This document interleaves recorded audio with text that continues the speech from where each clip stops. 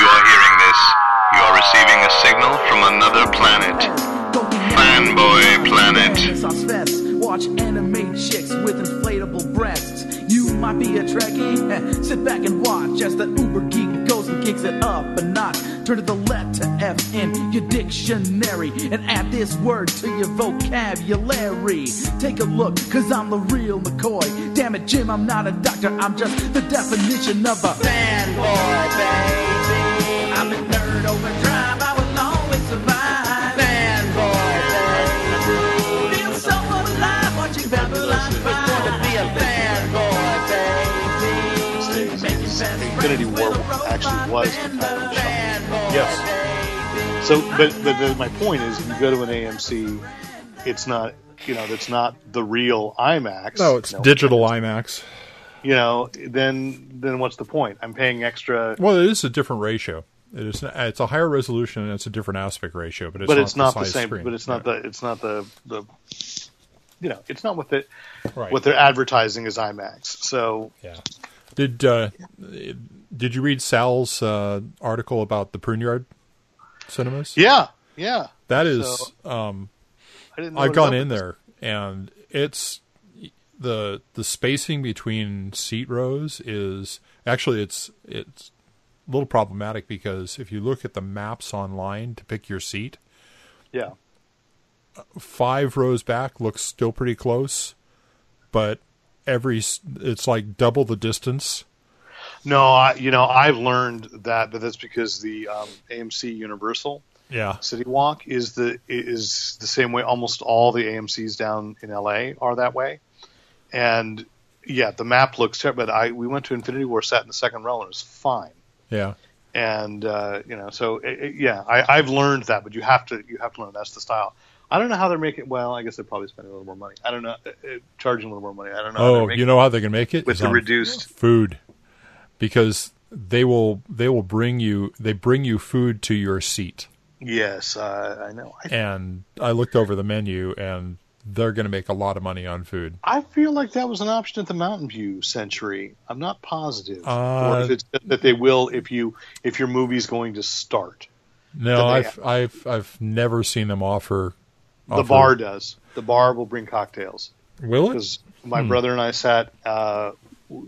took my son to Rogue One, and my brother was really impressed that suddenly there were waiters coming in bringing cocktails. They don't call it MacGuffins. That's the AMC one. But you should check out the Universal City Walk AMCs, because their MacGuffins is an actual full set apart bar up above. Uh-huh. So you go to the second floor, there it is, and there are seats to the balcony of the IMAX. So they have 2 screens that have balconies still, and then there's the entrance to the IMAX theater. So they've got this huge section above what would be the concessions below. So they've turned it. That's become the full bar. It's the biggest MacGuffins I've ever seen. Huh. Not the biggest MacGuffin I've ever seen. That would be. You're confused. I was confused through a large part of this because I didn't. I realize now that MacGuffins is a chain restaurant or something, chain bar. It is the bar in AMC theaters. Oh, okay. Their bar. All right. So the one in El Paseo is also MacGuffins then. Yes. It's okay. So they've actually got one that's a little more bar-ish than. Yeah, and it's tiny. Yeah. That one. I don't think that one was built well. Because people can walk behind it. Yeah, it kind of looks. It actually impresses me like one of those. It's a pop-up bar. Like it's one of the cardboard display things that they had to assemble, and then make sure the shelves were heavy enough to hold bottles of alcohol. Right. So yeah. Well, I guess we can get started. This is Derek McCaw, editor-in-chief of FanboyPlanet.com, and we are podcasting virtually tonight across the graciousness of Skype, hoping it maintains function, and across running the board, I assume, at the Brett Cave, but I don't know that for sure. You are in an undisclosed location. Let's keep it a secret today. I'm Rick Brett Snyder. Yes, there we go. And so we've got some comics news, some movie news, some TV news to talk about tonight. But before we do, I want to mention that, the past few podcasts we have had ads up front. We have had sponsors. Ads sounds so, it's just, Jingles. It was crass. We had jingles. No, well, there was some music. So anyway, we'd like to say, up front, we've certainly had sponsors for the podcast. And if you are interested in you have a project or a product, maybe a Kickstarter coming up, something like that you would like to advertise on the Fanboy Planet podcast, by all means, you can write to us at editor@fanboyplanet.com, and we can discuss the terms, as well as we will produce an ad for you. I believe the last podcast, Rick mentioned that yes, he is happy to run a full service advertising firm for you on the Fanboy Planet podcast. We got voices. That's all right. We got jingles. Oh, we got jingles at the wazoo. So, anyway, of course, that's also, if you've listened to us on your podcatcher, by all means, tell your friends, tell you how to find it. But we'd also like to mention that, of course, if you're listening to this on a podcatcher, such as Apple Podcasts, that's what they call it now. I keep wanting to say iTunes, and I know that's not the branding they want us to have. But if you're listening to us there and you would like to go to fanboyplanet.com, each and every podcast has its own page, which now is including a table of contents. So if you really listen to us for the movie news, I know everybody listens for the full conversation and they want the whole panoply of everything that goes through our head each week. But if you're focused on one thing or another, or one particular topic, there is a table of contents now being added in, and it's good because I think it's also keeping us a little honest. It allows me to see how much time we spend on any given topic. So that's good. It's a little self-regulation. I like it. And, of course, if there's anything we talk about on this podcast that you would like to own for your very self and you cannot find it at your local brick-and-mortar store, you are welcome to use the Amazon links that are on fanboyplanet.com. Sometimes there are direct links to things we've talked about, but there is always a search box for Amazon. And when you use that, we get a small little bit back for every purchase you make through Amazon, through Fanboy Planet. As well, we are affiliated with Think Geek. So if you just want to think geek and you want to shop about a lot of geeky stuff, what is this week? Of course, it's all Star Wars stuff heading up because of Solo, a Star Wars story opening. But there's plenty of stuff, and we are affiliated with there. You use the ad boxes there on Fanboy Planet, and, of course, turn off your ad blocking software temporarily, just enough to go to Think Geek. And we get a small remuneration there as well. And if you would just like to help defray the cost of hosting a podcast on a website, you may, of course, donate directly to PayPal at editor@fanboyplanet.com. And if you've got any questions, comments, compliments, commentary, criticism, write in to editor@fanboyplanet.com, such as listener Chris Buckley. I think this is the three-peat because he did add after our last podcast. I'm just going to say it now. That, yes, he looked it up, that Mark Waid was indeed the creator of Triumph in Justice League, the forgotten Justice Leaguer, who then Mark Waid came back to Avengers No Surrender and wrote the parody of his own character for the Squadron Sinister in Avengers No Surrender. Very nice. Good research. Yes. He also added to me that he has been reading Tony Isabella's Black Lightning and wondered what we thought about it. And I called it out, the first issue of the revival, and it is interesting that not only did Tony Isabella create with Trevor Von Eden the original Black Lightning, which is fantastic on the CW as well, but the original thing, which is available as a trade paperback, and was a great character. The DC brought him back here in the Rebirth era to kind of redesign Black Lightning for the modern continuity.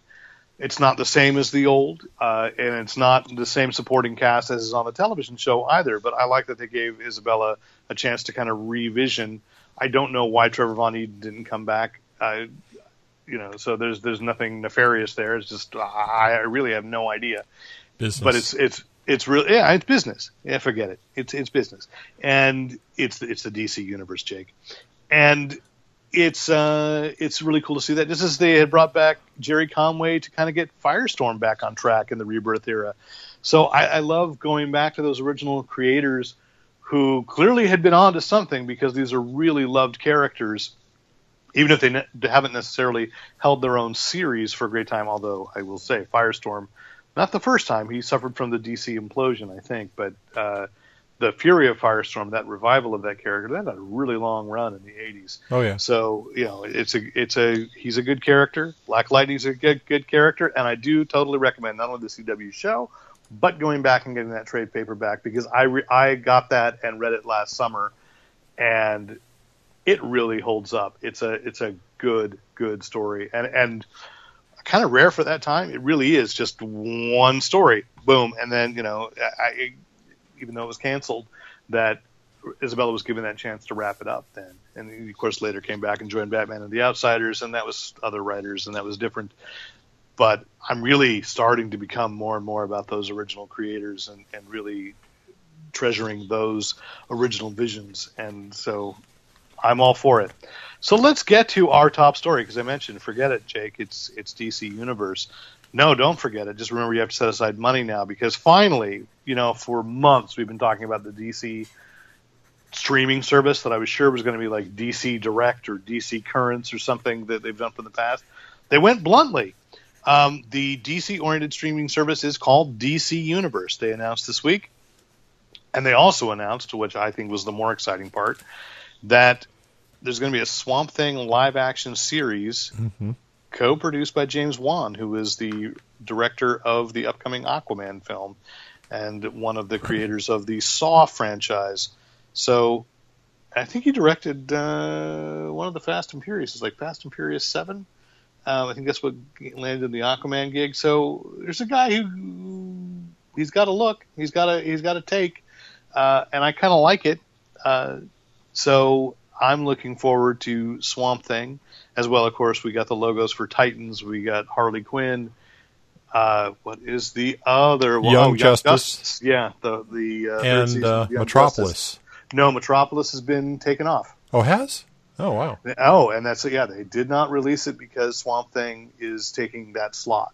So Metropolis is not ready. Metropolis being a series that was being developed to focus on what was going on with Lois Lane and Lex Luthor before Superman appeared. Interesting. And yeah, I mean, it's the Gotham vein. Yeah. No. So, and Inspector Henderson will act a lot like Superman. No, I don't know. Perry White will, have a big P on his chest. I don't know. Anyway, I'm not saying it's not happening, but it did get delayed. So Swamp Thing took that slot. So it's a solid. When you're thinking about it, like CBS All Access launched with The Good Fight, and there's another sitcom that's on there, and Star Trek Discovery. They're about to launch a new kind of sci-fi fantasy franchise, because they're all saying that's really where it is. The people that are paying for streaming services are us, and so they know they want to appeal to us. So. But I think the Harley Quinn, which is kind of a Ralph Bakshi styled, from what very little they have shown of it, it's not in the Bruce Timm look. It's a little more out there. 26 episodes. Right. But they have not revealed. There's been some concept art out there, but so we know the look. It's 26 episodes of Harley Quinn. I don't think they said exactly how many yet. They're planning on Swamp Thing. Titans will assume at least 13, right? Not Titans. I meant to say Young Justice. So it's kind of funny that they're doing Young Justice and Titans, since they're similar. I wonder if they'll run the old Young Justice alongside it as well. Wouldn't you think, though? I mean, it was. It's still on Netflix, and there hasn't been really talk about that. But I would imagine that they're going to pull a lot of that stuff off. They push a lot of the animated stuff onto Hulu and Netflix to kind of revive interest. Yeah. And I would not be surprised in the least if all that Bruce Timm stuff got pulled. Well, I know Young Justice isn't. It's Greg Weisman, but and I think Brandon Vietti. But a really good show. I mean, yeah. But I mean, I'm thinking it's going to disappear from Netflix. So watch it now while you can on Netflix, and then decide, is that worth you jumping to a new streaming service? Because of course we post this and got little complaints. How many streaming services must we pay for? And I say, as many as you want. All of them. No, right? Because this is going to launch in 2019, and that's about the same time that the Disney one is, which has the decency so far to say it will be Disney, Marvel, and Star Wars, and we don't know what all the content will be. But we think that much, and DC Universe is, like I say, 4 series, but we don't know the pricing of it either. Is it gonna be a slow thing like, say, Shudder is $5 a month, Comic Con HQ still on Amazon is $5 a month, and if they ally themselves like with Amazon Prime, then do you even really notice, or is it just that sneaky? Like, I think BritBox was up to maybe it was $6.99 or $7.99, but again, you can just add it onto your Amazon Prime, and so your Amazon account just goes, all right, you're paying this much more a month. It's weird. It's like you'd think it's almost like if only there was like some kind of bundled channel system. Maybe this brought in like by a cable or something. I don't know. Maybe by satellite. But then you wouldn't be cutting the cord, and cutting the cord is cool. I don't know. I don't care one way or the other about that. What I just think is we were getting so many streaming services again. It's just you're back to where you were. Yeah. But the difference is, I would assume, is that if you could bundle, or you're just paying individually for these all, you are at least getting the programming directly you want. No offense, sports fans, nor Nate Costa. Oh, he's a sports fan, but he's the best representative here. Is that I never cared whether I had ESPN. I certainly didn't care about the home shopping channel. And when DC Universe and whatever the Disney one are, that is like the home shopping channel, because of course that's already appealing to what I would be seeking out anyway. So these are going to be on-demand streaming, though, or are they going to be some weird? I mean, there was a Japanese animation channel that didn't do on-demand. They had a schedule, and it was the most annoying thing ever, because you couldn't record it on your DVR. You had to actually be there at the right time to watch. Well, I would think that would be a failed experiment now. I mean, too. That's like going over an old paradigm. But I wouldn't mind if they release it weekly, so that you could bank it up. But there is still a joy, Yeah. And we'll get to it when we talk about Infinity War. But there's a joy of having to wait and to talk and speculate. And to speculate, like partially because I really rarely have the time to sit through many episodes. I kind of liked that, like I did, although I haven't finished the series. I watched the first 3 episodes of Lost in Space, but it took me about a week and a half to sit down, watch an hour here, then watch an hour there, and really, although actually I'd say probably the first 3 episodes might have played better if I had binged them all at once, because it's clearly one long story setting it up. It is the pilot film. Right. But it's like, this is the way it used to be. This is the way it used to do it. Like I've said this before, like Stranger Things, when you binge and everybody does, devours that show. It's, there is no time to ruminate until it's all done and go, okay, we already know the answers. Instead of I wonder what's going to happen next. Right. I'm still about halfway through Jessica Jones, because I'm, saving it to watch with certain people. Yeah. And so, we watch it, and then we get, maybe we'll do 2 episodes, but then we sit and go, okay, I wonder what's going to happen next, but, we got to do other things. Definitely enjoyed that with Star Trek Discovery, because it was 1 episode every week. On Sunday it would drop, and it was a family watching in our household, and we talked about it. We would discuss it before and after the show. So yeah, so I'm saying I DC Direct like gave me if Swamp Thing is which the show that sold me. I was already kind of like, I'm like, Titans, admittedly varying qualities of the costumes, still looks somewhat CW-ish to me, and it would probably be cool if it was on the CW. I'd be watching it definitely.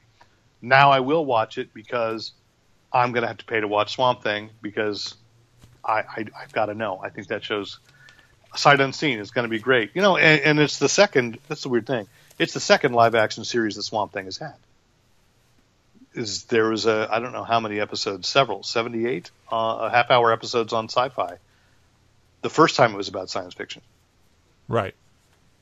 So with Dick Durock, who had been Swamp Thing in the movies, but a much darker, more serious attempt to tell Swamp Thing stories. We don't talk about Return of the Swamp Thing with Heather Locklear, other than to say, oh yes, Heather Locklear was in it as Abby. But I would like to go back, because I just saw Shout Factory has it. They've got a Blu-ray of the original Wes Craven Swamp Thing with Ray Wise as Alec Holland and Adrienne Barbeau as Cable. So not the James Brolin Deadpool Cable, but as I can't remember what the first name they gave. It wasn't Maxine. That would be Alice. I think it was Alice Cable. So anyway, I recall that movie as being really good. I don't really recall Return of the Swamp Thing being really good. I thought what was interesting, can I do a little inside baseball on this? Sure.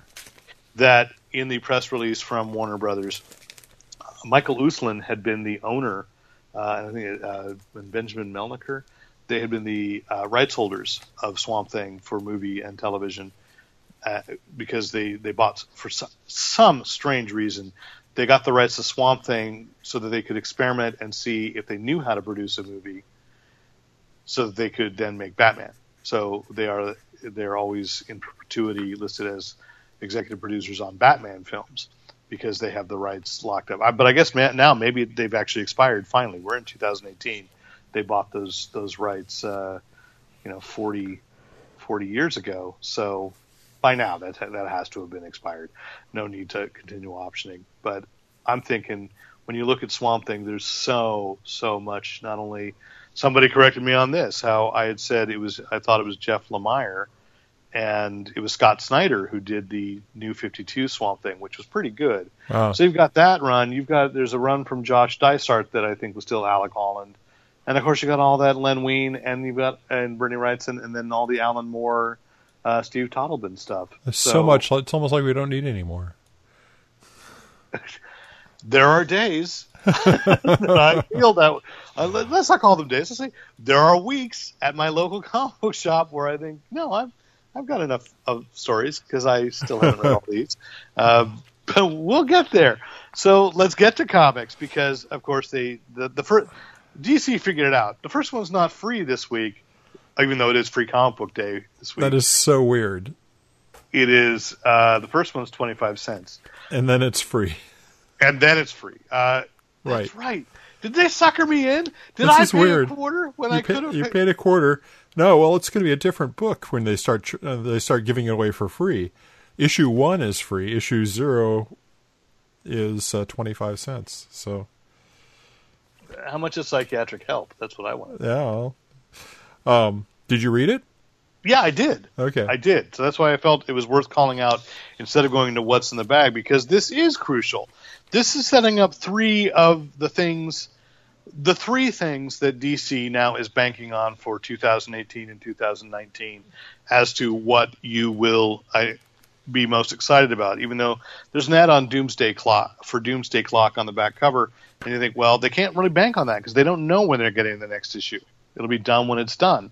So you got the regular stuff. So there's, I thought, a very cool, creepy little story by Tom King and Clay Mann. That was great. The Joker waiting for his invitation to Batman and Catwoman's wedding. Best Joker jokes in a long time. And also, just, man, his eyes are disturbing in this guy's artwork. Oh, yeah. Oh, yeah. Oh, but it's a beautiful. Jordi Belair doing the colors, and again, one of those things where I don't mean to, sell the color is short, because good Lord, is it gorgeous. Clearly adding to that. So even though it's a to be continued, this is a good 8-page prelude. And this is a story that takes place in about 6 foot by 6 foot. It's like, it's all in the writing. It's all, but the art is beautiful. It is gorgeous. And then the Superman story, we're getting not our first taste of Bendis at writing on Superman, but you've got, I didn't even realize how much I missed this. Jose Luis Garcia Lopez. Oh, yeah. Doing the pencils. Dexter Vines doing inks. I think it's because Vines has a strong inking style that I just, I did not, it took over enough that I didn't quite recognize it originally. But this is some gorgeous stuff. And it's an interesting story because, we were just talking about it. When you read Action, it almost sort of though it's using Lex Luthor, it's going back to the second story in Action Comics way back when, in 1938, with a little bit of the arms dealership. And it's almost like Bendis went back and is retelling one of the original stories, but with his new status quo. So something's happened to Lois, and he's introduced a couple of new supporting characters of his own. Bendis has, rather, with a little mystery behind it. And it's a cool setup for what's going to happen May 30th, Man of Steel #1, to continue on. And then let's just go insane and give a preview of the Justice League No Justice thing, which is... Gee, all the universes are colliding, so let's get everybody together. It's all the teams. Yes. But isn't there just something absolutely ridiculous? I knew it was coming, but to see Superman swinging Starro into a giant space brain and Starro's on Superman's side? Like, what? Yeah. This is an image that will stick in my head for a long time. Yeah, I'm a little behind on my regular Justice League reading. Is there anything in that leading into this? Or Nope. No. It's the end of Metal. It's the implication is the end of Metal, and that something bigger is coming. And so I guess the best way to describe it now is that did you read the end of Metal? So I'm not. Oh, yeah. I mean, it's been a while. That Bruce Wayne, whichever he wants to call himself, Batman is going to open the Hall of Justice. Right. And basically every team is going to have its own corner of the Hall of Justice. Oh, really? So everybody has the keys, so it's like the central gather. It's like the Grand Central Station. It's almost like Top 10. The old Alan Moore superhero cop series. That it's the Grand Central Station of Justice. So whoever needs the resources of the Hall of Justice can access it. So. It's going to be like one of those tech shops where you can go in and use a lathe if you need to. Yes, but then, I'm sorry, Superman, the Flash has the lathe right now. You got to wait. He won't be long. Did you sign it? Did you register for this? No, he won't be long. He won't be long. Yeah, he won't be. So, yeah, that's... it'll be interesting. And if I read that correctly, I was scared we were going to see a whole bunch of different individual things, but I think what we're getting is... that it'll be a weekly series for 4 weeks, and then it will go to a regular miniseries of No Justice. So the teams will get established separate in separate books, and then, which is the kind of the DC way right now, with which the model worked very well for Metal. I also appreciate that I saw on the back that they've gathered all the miniseries of Metal into 4 handsome volumes that you can purchase for yourself that include just the miniseries, then the Road to Metal, then Dark Knight's Rising, so all those, and then the Resistance. So I think that would be that Justice League. What did they call? What did they ended up calling that? Bats Out of Hell. That was it. It was Justice League Bats Out of Hell was the crossover. So, but that's not what they're calling it on this, because they don't want to get involved with Meatloaf. So, we also wanted to call out that, now, is this the first time that a costumed crime fighter has actually made it onto a country's currency? I was thinking that too, and I really think it probably was, although there are some it was stamps, like in the U.S., the United States says, you can only have people who have been alive but are no longer alive on stamps.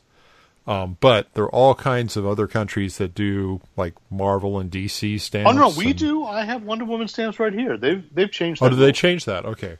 Yes, there have been DC stamps. There's Disney villain stamps. There's Disney stamps. But actual people have to have passed away before they can get a commemorative stamp. But this is Captain Canuck has made it onto a $20 limited edition coin from the Canadian Mint. So this is official, and this is Canada's #1 superhero, and it is limited to 3,500 coins. They're gone already. I would bet they are. I know they were close to gone by the time I found, the news made it down here.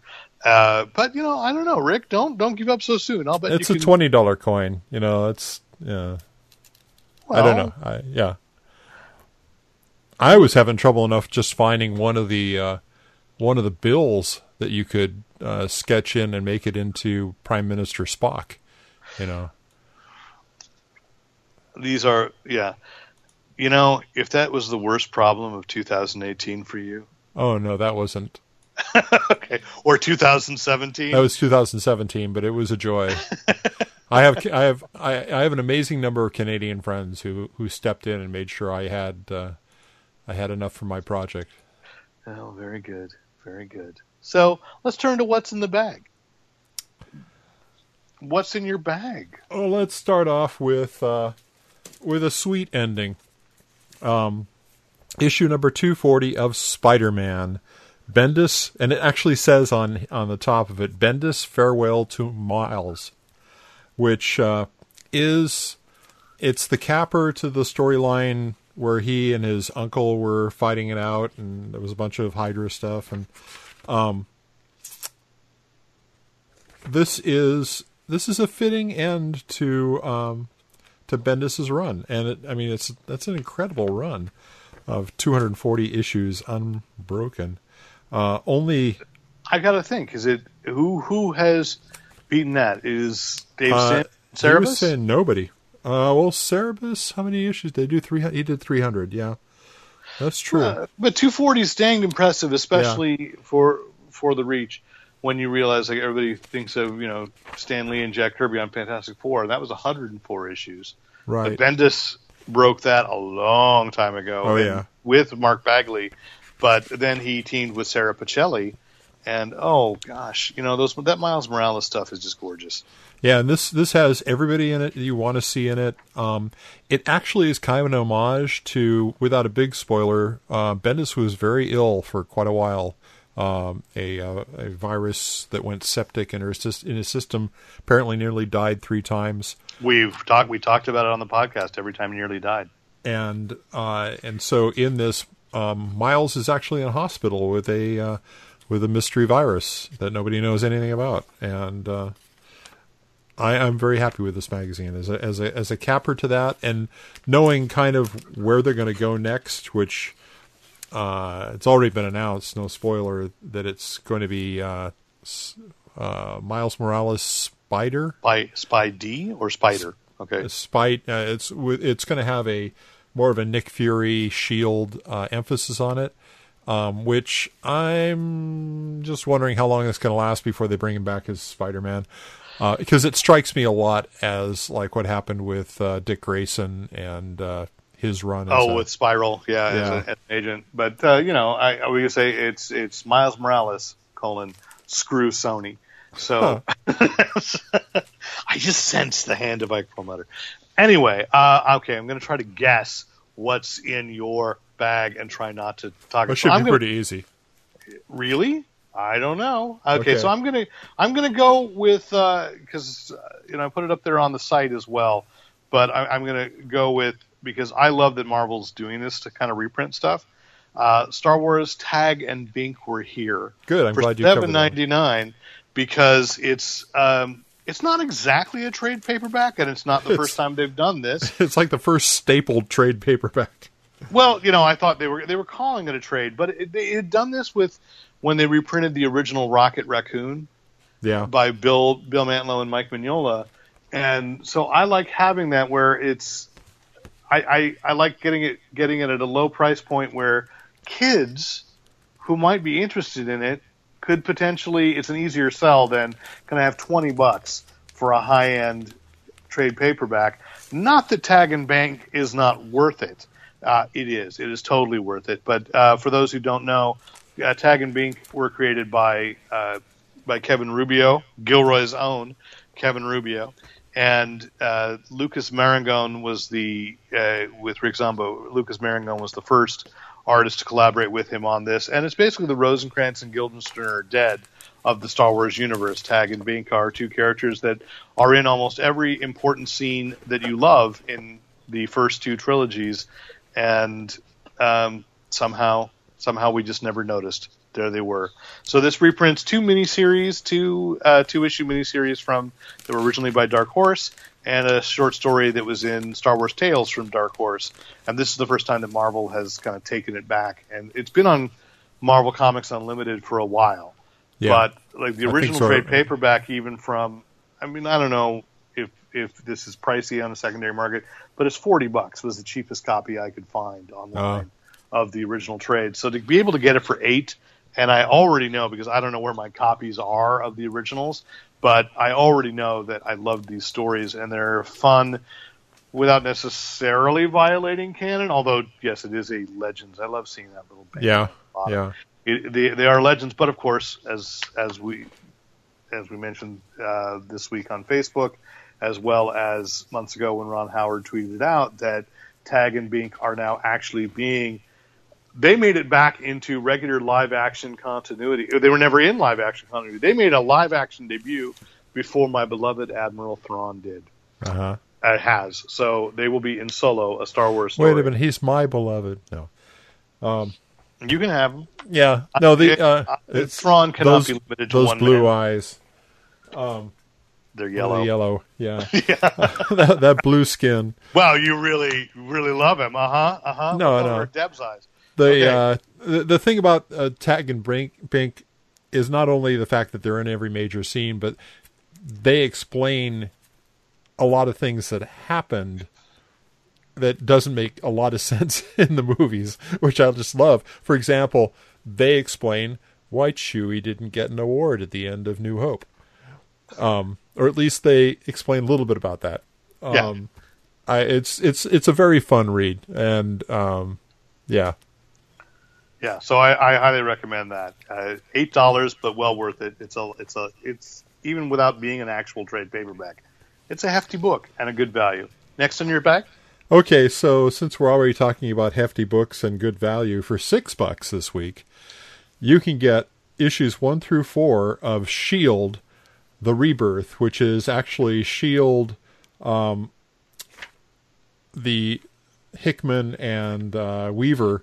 I wondered what that series. Was. Oh yeah, okay. I saw that, but I you didn't pick it up. I didn't pick. Well, I have read them all, but that's. Because after I don't know how many years it's been, issues 5 and 6 will be coming out starting in May. That will finish this insanely deep Marvel history story. This is one of those hilarious things. Like, it's been so long, I forgot it didn't finish. Right. Well, let's see. Does it say here? I'm not seeing an indicia when the originals were published, but I've lost track. Let's not know. This is it was last year. Otherwise, this is the secret history of S.H.I.E.L.D. going back to 2620 BC, when Imhotep repelled a brood invasion in the Marvel Universe, and it only gets crazier from there. This book involves Michelangelo, Nikola Tesla, Da Vinci, Howard Stark, Nathaniel Richards, Reed Richards' father. I don't know why I thought you were going to say Howard Stern. It made no sense. I'm sorry. He might maybe be in issue 6. Sure. Maybe in he issue could 6. be that mystery ghost thing. Oh, no, anyway, involving everything from Galactus to the Celestials. We've got. Can I take that then as a transition to my bag? No. Well, hang on. We've even got something that hasn't shown up in quite a while, and it only showed up briefly in this, which was the Deviants, which were part of the Immortals. Was that right? Was that what the series is called? Eternals. That's right. I thought they were the Circe and Circe, Icarus, Icarus. No, it's Icarus. His name was Icarus. His made up name was Mercury. No, I'm just kidding. Icarus, mockery. So it's like Mercury, yes, because it's again. And what was Zurus instead of Zeus? Yeah. But so, like, if you want to go deep, and if you there's no place to go deep in the Marvel universe with better than Hickman. This is just you really need to read this one slow to keep track of what's going on. Sure, I may have to go back and pick that up because it's been, again, so long since I've read it, and I would agree it's one that needs to be read together. Have you finished DC's Legends of Tomorrow this season yet? I am 3 episodes behind right now. I've been actually catching up on that this week. There is a joke in the penultimate episode that made me think of you. Okay. And your insistence that this is Icarus and Darkseid. So just so now you'll know when it hits, and some of our listeners may as well. Okay. So let me go to my bag, because you went back how many 4,000 or so years in the Marvel Universe? I'm going to go 1 million years ago, inexplicably. Oh, okay. To the new Earth's Mightiest Heroes. Once again, the Avengers has a new number 1 and a somewhat new team. But I kind of wondered what was happening here. Like, I bought Marvel Legacy, and I was really glad to see Avengers 1 million BC appear again here in this number 1, even though I think I probably missed an issue or just haven't read. I probably bought it and it's sitting in a bag as to where else they have appeared. But it was nice to kind of see more of the story. And then, just to call back to who the team assembling. And there are Celestials in this as well. And something about a Ghost Rider. It's the Marvel 1 million BC. That you've got a Ghost Rider riding a fiery mammoth is still that was awesome to me. That is just hilarious to me. And good Lord, is Odin a randy fellow when he was younger? And the Hulk is a star brand. Well, but is he really a Hulk? I know he looked very. He's Hulk-like. the Hulk analog. Yeah.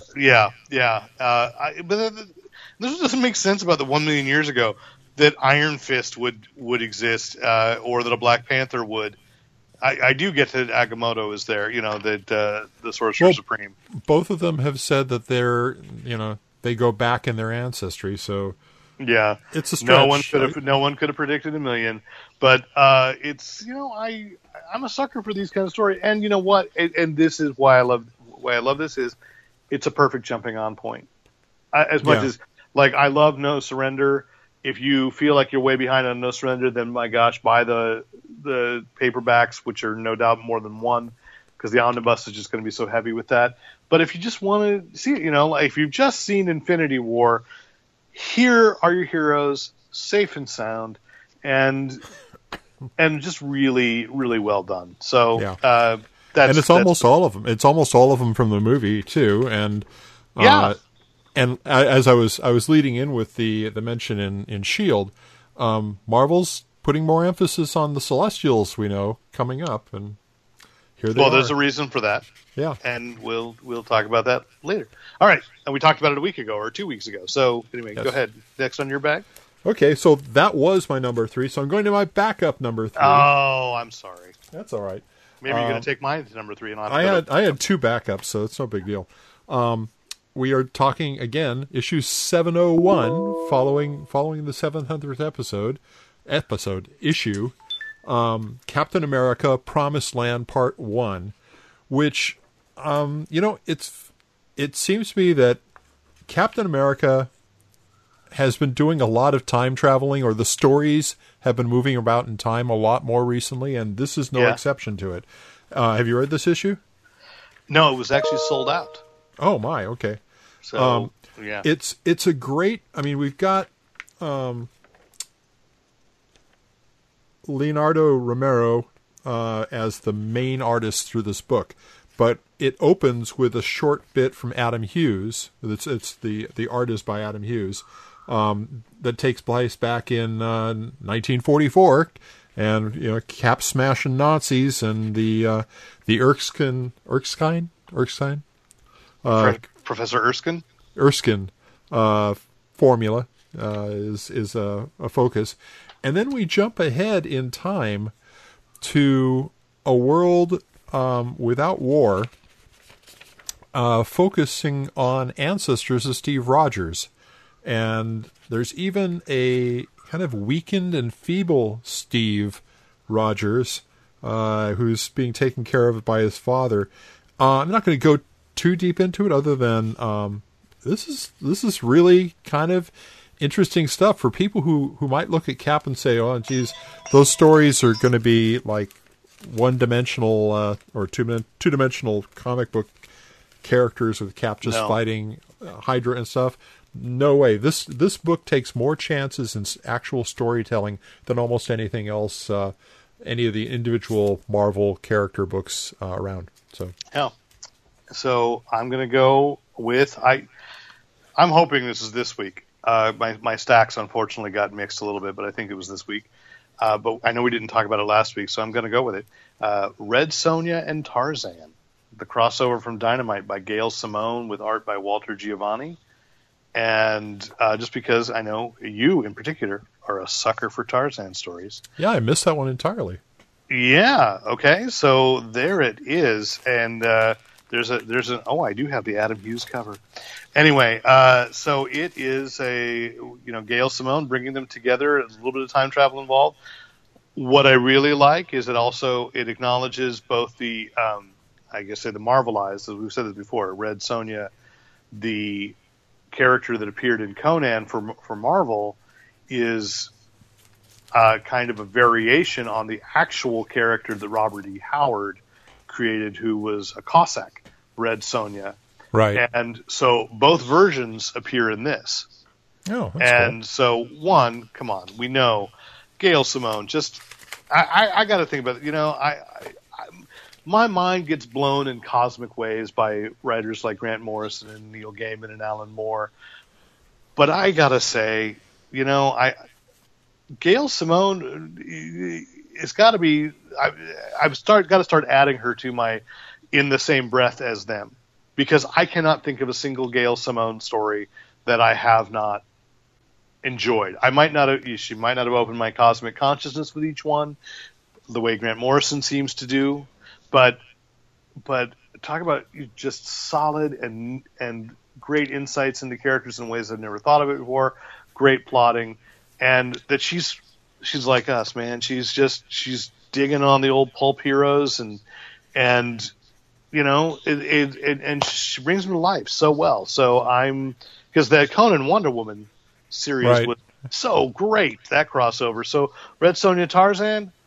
This is absolute recommendation from Dynamite Comics, and I guess they actually somehow have the license to both, because it's not co-published by Dark Horse. Have been doing Tarzan, so I think Edgar Rice Burroughs ERB took the rights away from that.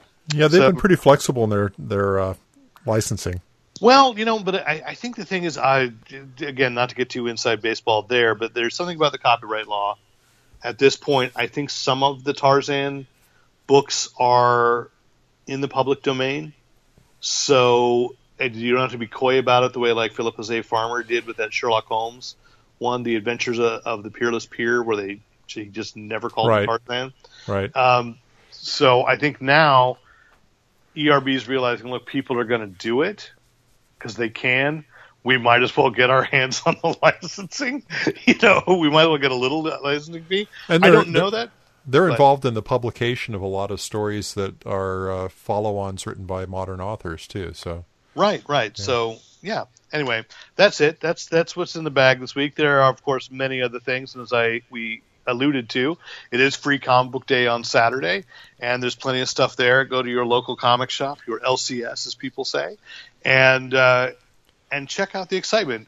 Certainly, I don't know what Hijinks is doing, but Elusive's got a lot of stuff happening there, just kind of, especially for kids. It's really a kid-friendly Free Comic Book Day event there. I mentioned down in L.A., Earth 2 has a variety of signings, including Brian K. Vaughan, who's going to be there from 4 to 8 on Saturday night. The Comic Bug, I think we mentioned, turned it into a 2-day event. It's an all-weekend Free Comic Book Day.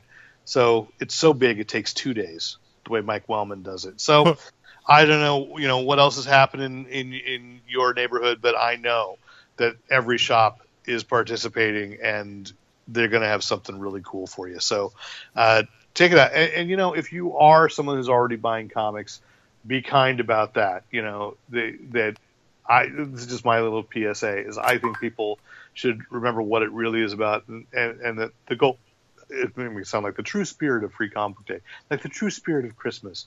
Let us remember Stan and Jack. No, that it is about getting people excited about comics. And I think what happens is we go, and too often it's guys like us. We're already excited about comics. What more free can you give us?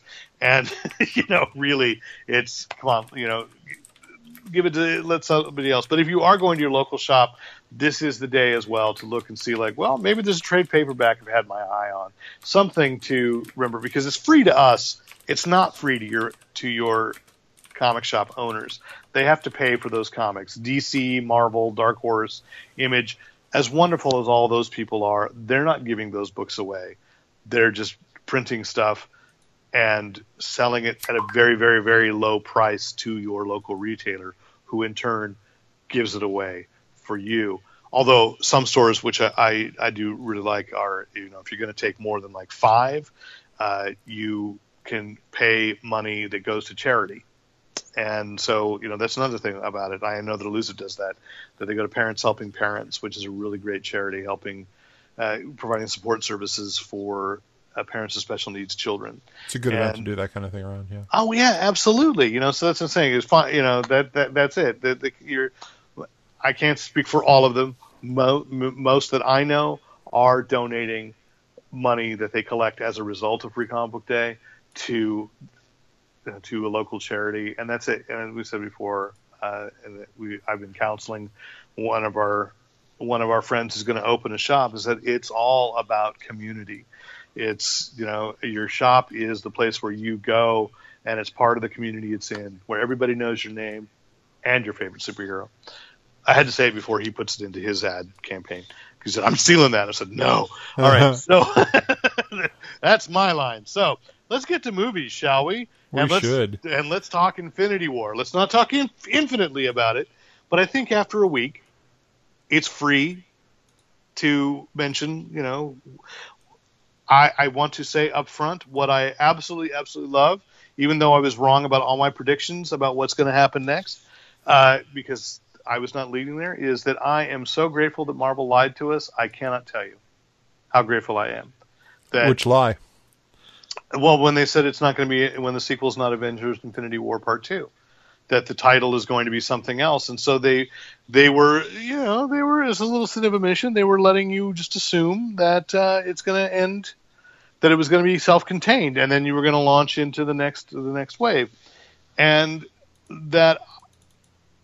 yet, as it was getting close to the end and realizing, well, it's been going on a long time, oh, there's only one way this can end. Oh my God, they're doing it. Like, I had convinced myself they weren't going to do what they did.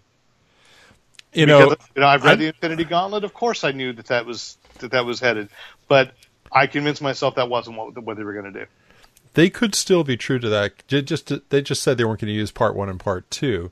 And right. They could come up with another title without calling it Infinity War. So I'm going to change this. I'm going to say, how about No Surrender?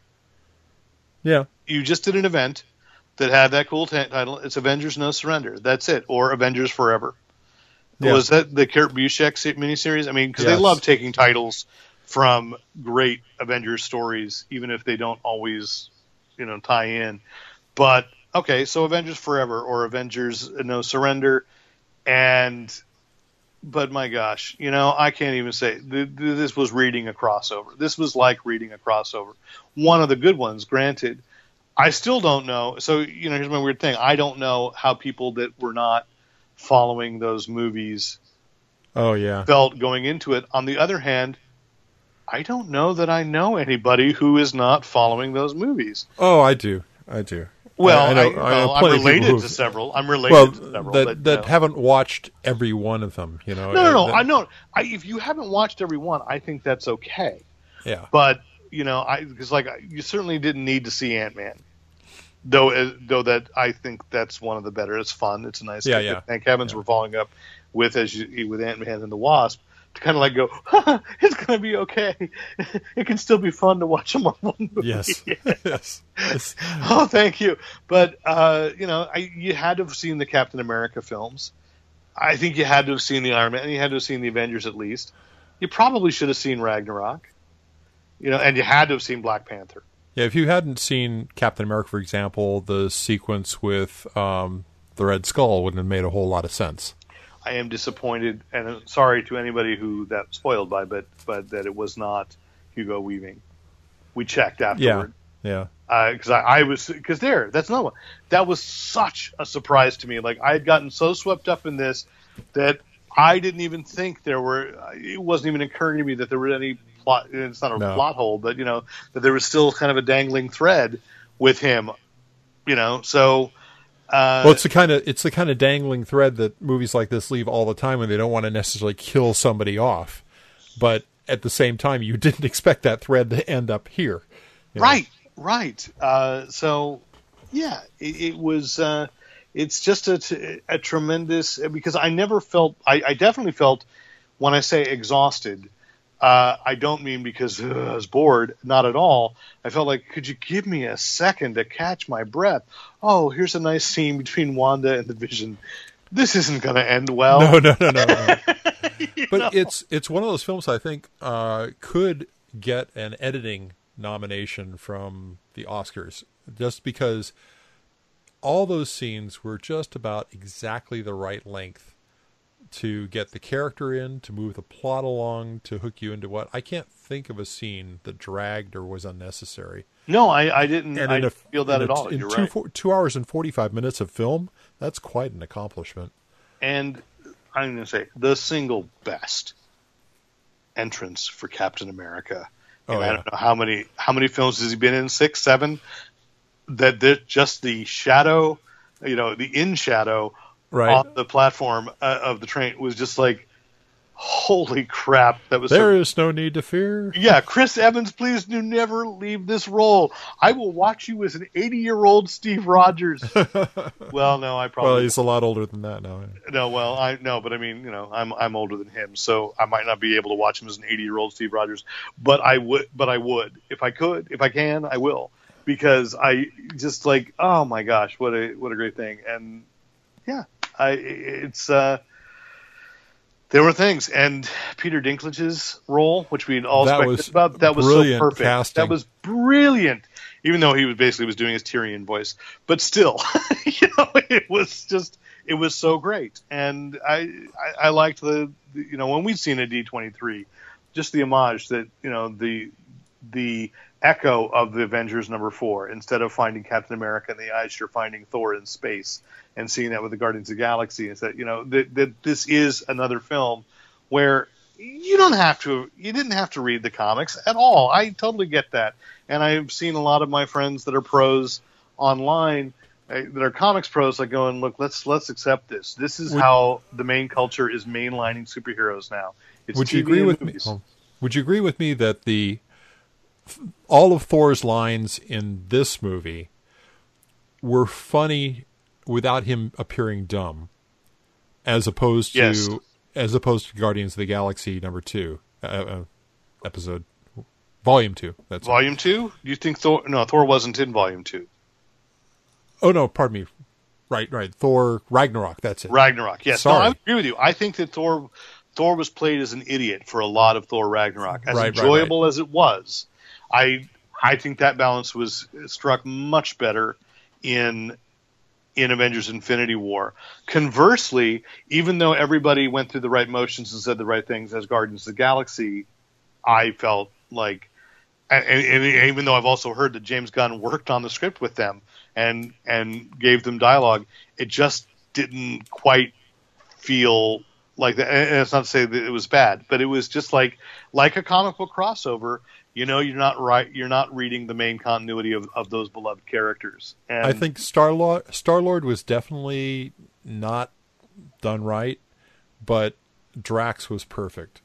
The whole invisibility thing. That was great. But yeah, no, I think Star-Lord is.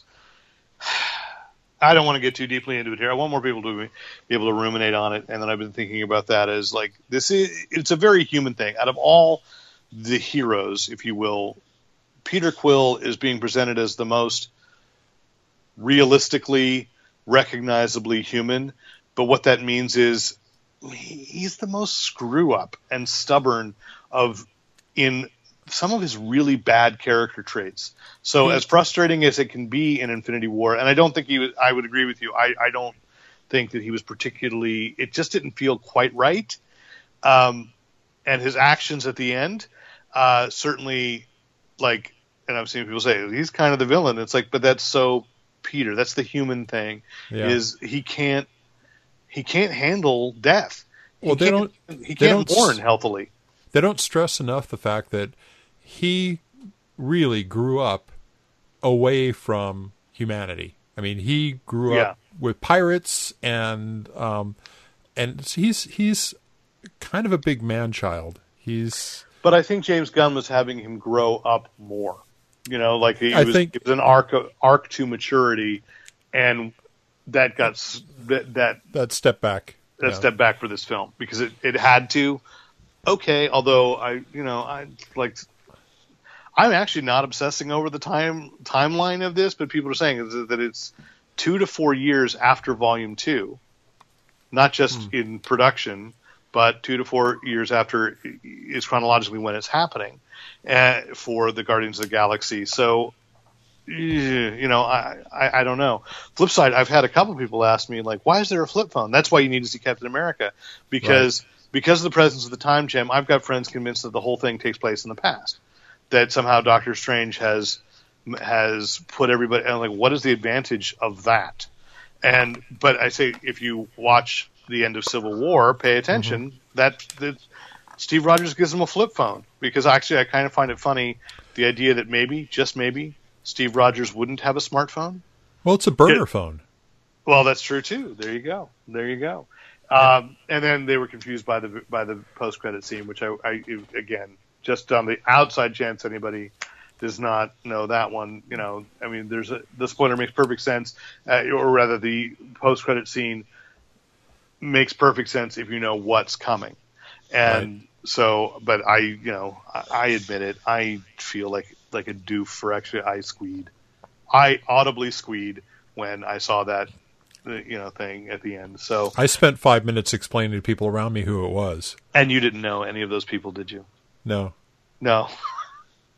And they were all going. Debbie was pretending not to know you. No, I it was just Justin and I. But yeah, it was a. It was like when Thanos showed up at the end of the first one. You know, I do recall having to explain to one person, but that person asked me. But seeing it in L.A., like, everybody knew. And walked out, and nobody wanted to talk about it. Like, it was like we'd attended a funeral. Yeah. And I think I was probably the most like, you know, it's going to be okay. But I felt like we had to set up grief counseling in the lobby. Yes, there were people just so shaken, and there you go. I just love that impact. Yeah, I love that impact, and that feeling of the community of everybody just being like, we've all invested in these characters for so long, and to see this, even though you know everything's going to be okay, I know everything's going to be okay. I can't wait until we feel like we got the distance to do a speculative review of it. It's too, because there are some great potential things to come out of this movie. Yeah. Let's move on because Marvel is. It's been reported that Marvel's moving forward with a Black Widow film, solo film, in addition to a Captain Marvel. Way overdue. But I think it's funny. So the chatter is that they have interviewed 65 directors potentially for the Black Widow solo film, and they want to get it absolutely, absolutely right. And I don't know who they've interviewed, who they're going to, but I'm sure they're. I don't know. They need to go. Is it true Jennifer Lawrence is going to play Black Widow? No, I'm just kidding. She already did for Fox, and that's why Disney had to buy it. Was that a novel first? Because I've seen a book on the stands, but Red Sparrow. Red Sparrow. But I think what's interesting is now I can't tell. I think that the big trend right now is to release novelizations after the movie. No, it was a novel. It was a novel by. Jason Matthews. Well, we've certainly given crap to Fox for Red Sparrow, but to be honest, the Black Widow concept, whether it was called Black Widow or not, has been out there for so many decades. I don't think they were the first. I don't think Stan and Jack were the first. No. Even Jack Kirby that did Black Widow. I'm not positive. That might have been Don Heck over in Iron Man. I don't think her training actually ever came up. I mean, her backstory was always she was a standard spy in a black veil, and she sashayed her way into corrupting Clint Barron, right? Barton. Was it Greg Rucka then who kind of gave that really tough spy? I mean, because he had written several spy novels and suspense novels. So, I think you're right. That was backstory. But anyway, they're finally giving Scarlett Johansson a solo film. I'm very excited about that. And of course, then they dropped the Ant-Man and the Wasp trailer this week to say, here's your sorbet after the huge buttery steak that was Infinity War, and you need to just kind of cleanse your palate so that a year from now you're ready to go back in for whatever we call the next Avengers. But that looks very fun. It is interesting because it's got to take place before Infinity War. And the question also that came out of Infinity War is S.H.I.E.L.D. going to acknowledge it? And the guy who plays Glenn Talbot, Adrian Pasdar, said, yeah, we are. Oh. There are references to the weirdness in New York. So I didn't want to do this to you because, you posted the poster of Cloak and Dagger. And I thought, episode 1, Dagger disintegrates to dust. It's all connected. And then it's 8 episodes of Cloak going, Tandy? Yeah, right. So they're not going to do that. But I think the one that's really, did you watch the Teen Titans Go trailer? No, I did not. Oh, I did. This is the movie one, right? Yes, Teen Titans Go to the movies, where the plot now being that Warner Brothers will not make a movie about the Teen Titans because they don't actually fight crime. They don't have an arch enemy. Right. They can be licensed, so they've got to make Slade into one. But that they went there and just acknowledged, wait, are you Deadpool? Right. And then people keep saying that? Nicolas Cage finally gets to play Superman. And, all right, I mean, we'll see how it goes. But Little Yachty is Green Lantern. But the joke had been in the previous trailer where it was like, was there a Green Lantern movie? We don't talk about it. Yeah, that was good. Yeah, so I'm very much looking forward to the Teen Titans Go. So you can watch the trailer of both that. On the flip side of that, though, yeah. there's the line in the Deadpool trailer where he's talking to Cable. And he says, "I think he's talking so dark. What are you from the DC universe?" Yes. Like, I didn't even realize, I admit this, because, I blocked a lot of X-Men Origins Wolverine out of my head.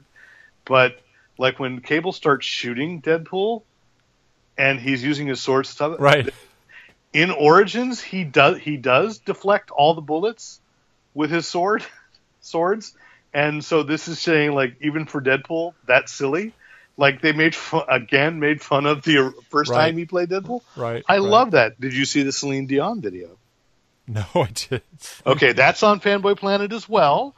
A song written especially for Deadpool 2, sung by Celine Dion, called Ashes. Oh, it just went up today.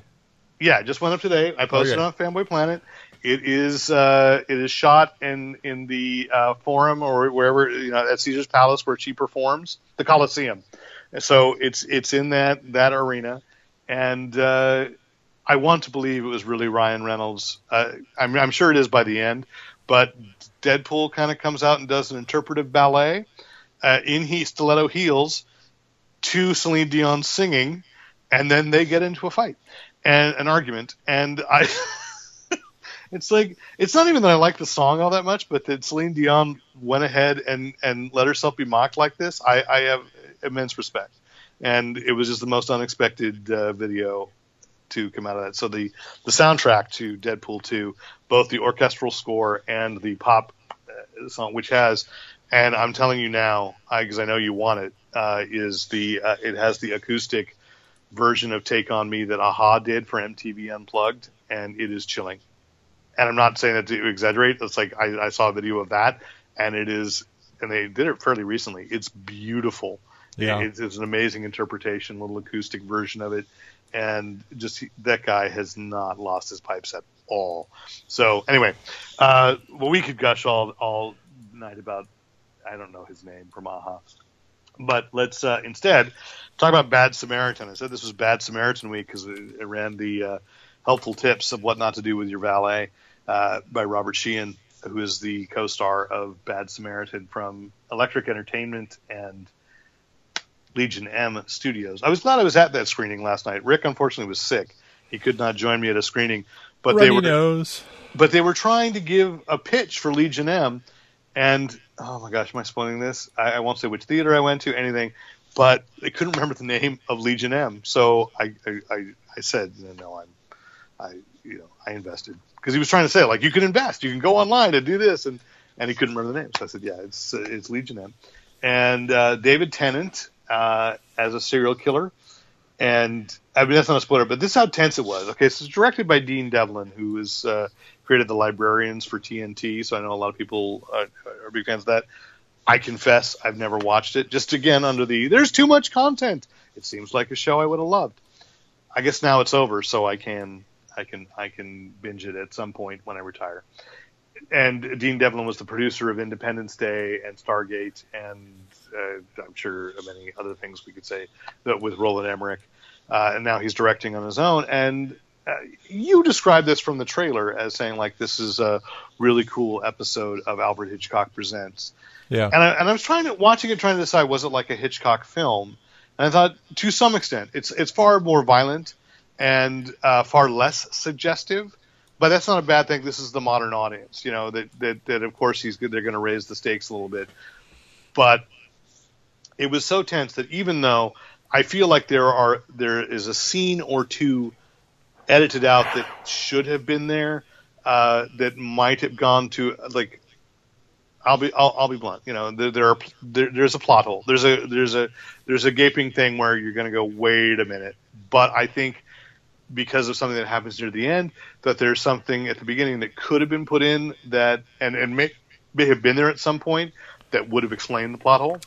I don't want to go too deep, but having seen the trailer and even knowing of that reveal that the basic plot, and this is so Hitchcockian, right? That it's these two guys who are parking valets, and when they get the car keys, they have skeleton keys for houses, so they take the car. If the car has like satellite and like home programmed into there, and I know one of your cars had that, right? Mine GPS does, yeah. In the dashboard.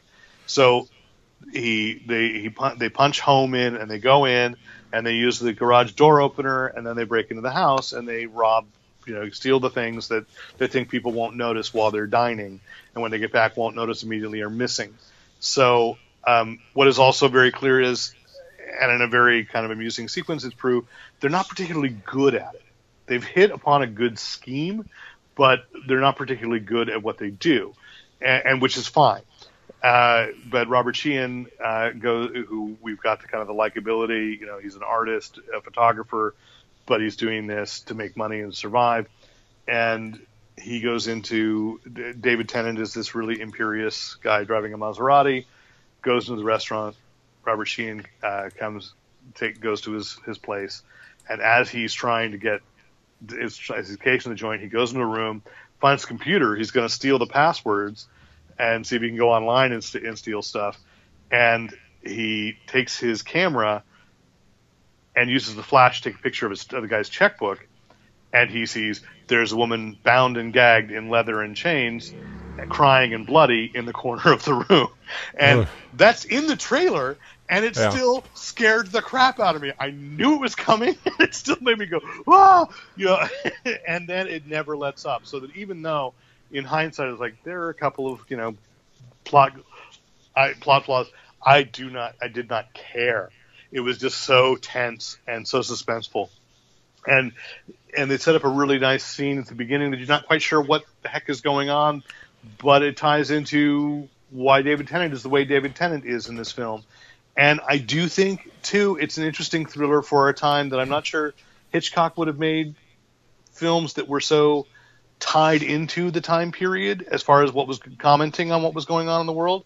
But this is absolutely about affluenza, and about I think the growing, creeping feeling we all have that we are kind of pawns in the hands of the really, really wealthy. And maybe it's not that we're pawns, but that the wealthy can indeed, and not the rich. I just heard an old Chris Rock routine that said this. So just being rich and wealthy, that the really insanely wealthy are truly above the law. And I think people are afraid of that. And this film feeds on that fear a lot.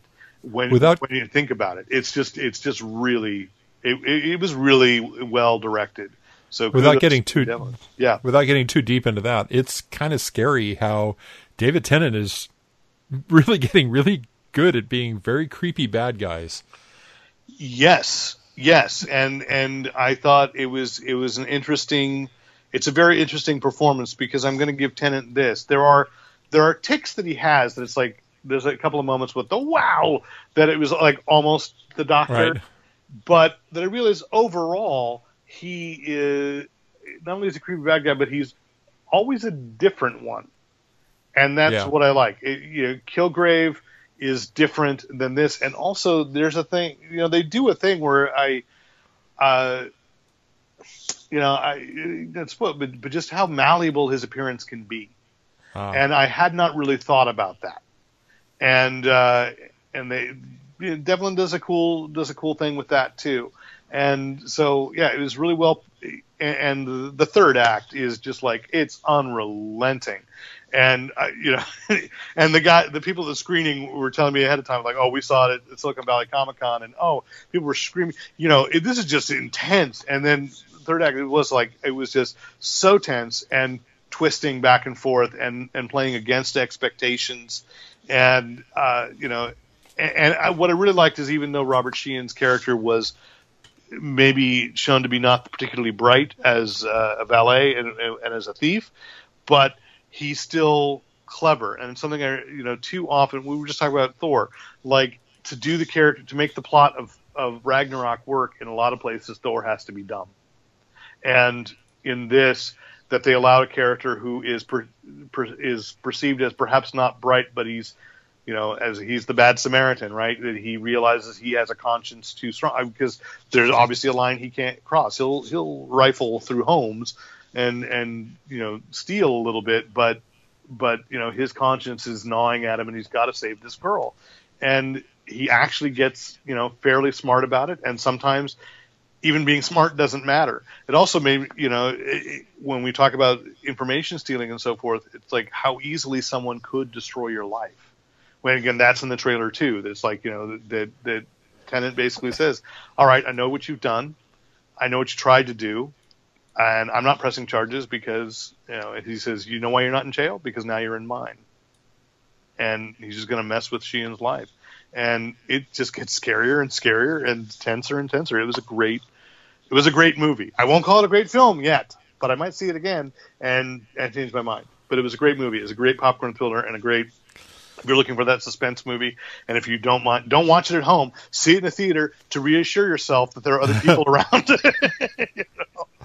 I'm sorry I missed it. I'm going to have to pick that up when it's available, or catch it in the theater. Yeah, I did. Does Debbie like those kinds of movies? Not a bit, okay, which is what makes it hard for me to go see them. I'm sorry. Tell Justin you're seeing Infinity War again. Grab him. Sure. Yeah. Come on, maybe Doug Garrett. Somebody must want to go because it was fun. So I'm going to transition to TV because I had forgotten one thing when we interviewed Paul Scanlon about Bad Samaritan. I think it was mentioned. Robert Sheehan is in the Umbrella Academy that's coming up from Netflix, and Looking forward to that. He's playing the Seance. So I knew he was in it, but his name I keep forgetting. I have long enjoyed him as an actor. And the woman who played Angelica in the touring company of Hamilton that you would have seen in San Francisco and I saw in Los Angeles, she is in the Umbrella Academy as well. So I'm not sure exactly when it's coming, but Sheehan gave an interview this week where he described, because he was talking about Bad Samaritan, but he was talking about Umbrella Academy, and it's not until next year, 2019. But that it's going to function, and as I think with the graphic novel, with the original comics, it should function this way anyway. Is it's almost like an anthology, And so, it's kind of that shortened series idea, which is a lot closer to British television as well, which we mentioned Sheehan was in Misfits, at least the first 3 or 4 seasons of that British superhero show. Yeah. Maybe it's not really a superhero show. It's about people in the orange jumpsuits that are given superpowers.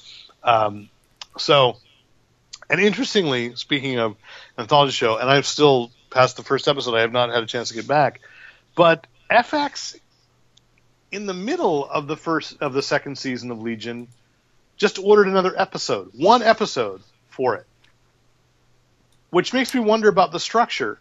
If they weren't sure they were going to get to, because I assume, because like last season was so well structured that, led to this great cliffhanger that then they went, pfft. Okay, but that became the mystery of this season so far. Well, assuming they're still in production, I think that's just a rational thing to do if you determine your storyline is actually bigger than what you had planned. And you don't find that out a lot of times. Because what I don't hear is, they were given a full season order, but now that they've added an episode to that season, whereas the opposite happened with the Orville. It's renewed for a season 2, but they chopped off the last episode of the first season, and that will be the first episode of the second season. So, but the Orville's not functioning in a kind of the serialized way, lightly, but it's not as tightly plotted through a season the way that Legion is, and Noah Hawley's other show, Fargo. I don't think Fargo is coming back. I should also mention that we don't have the trailer up, that Hulu released a trailer for Castle Rock, the Stephen King series, anthology series that's coming to Hulu. And, there you go. Again, too much television. And I will make room for Castle Rock because it's Stephen King. He's on a roll. No pun intended. But I would hope, I know it's an anthology and there'll probably be shorter stories in the King vein, but I would really like to have somebody do, Castle Rock, is of course the place where a lot of King stories took place. Mm-hmm. Cujo, Needful Things. And Needful Things really was an excellent book and a horrible movie. And I never saw the movie. It could have been a wonderful movie if they just trusted the source material. But again, like the final battle of sorts in that is terrific, and they totally wimped out on it. But Castle Rock, and Needful Things was the subtitle of the last Castle Rock story. Until the next one. Until the TV series. I think he went back to Castle Rock. I think it showed up again in a book or two, or at least maybe it's like referenced again. It may have been referenced, yeah. Yeah. So Anyway, I'm looking forward to all of that, and of course now we can step aside, and my son bought God of War and said that I needed to. He was going to bring it this weekend so that I can play God of War while he watches the anime Batman Ninja. But he texted me this morning and said, while you play God of War, so that means, Dad, you have to watch Batman Ninja tonight. So he's planned my weekend for me after Free Comic Book Day. That was nice of him. He's mastered time. And so I'm going to watch Batman Ninja tonight, I think. And so let you know next time. We are off for a couple of weeks because there's just I've taken a solemn vow on my trip to London not to bring any recording materials or things that would allow me to podcast, or I was going to get punched. So we have to take suspension until we are appearing at BayCon, but we are not actually doing a podcast from there, right? Or we may do a podcast. Yeah, we may do a podcast. Okay, so we're not going to do a panel podcast.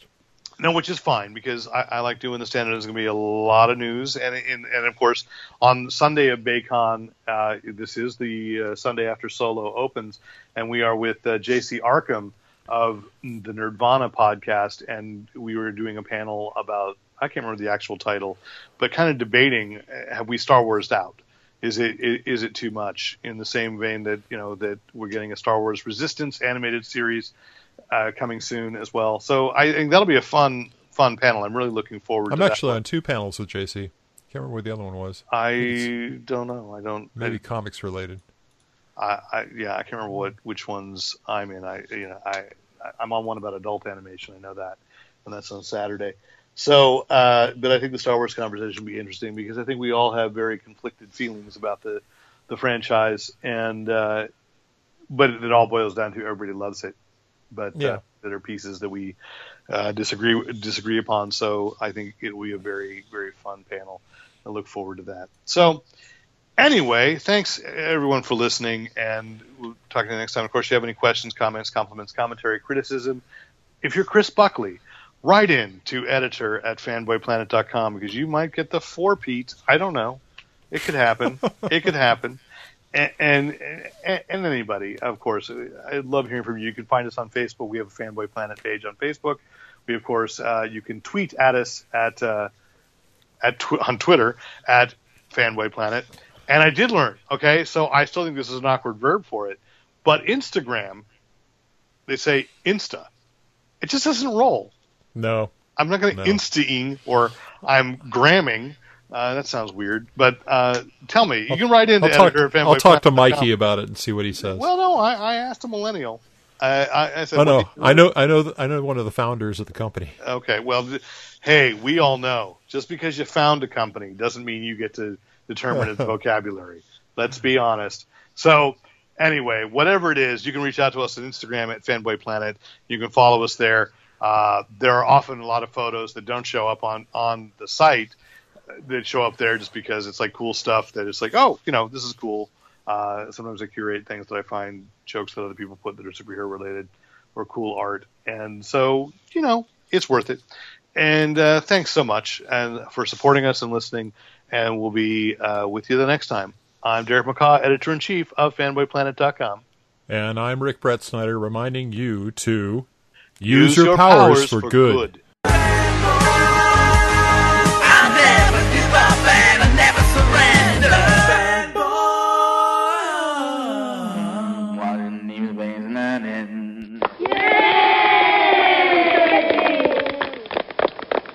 And thanks once again to the great Luke Ski for use of his music in this podcast. Visit Luke Ski at www.thegreatlukeski.com.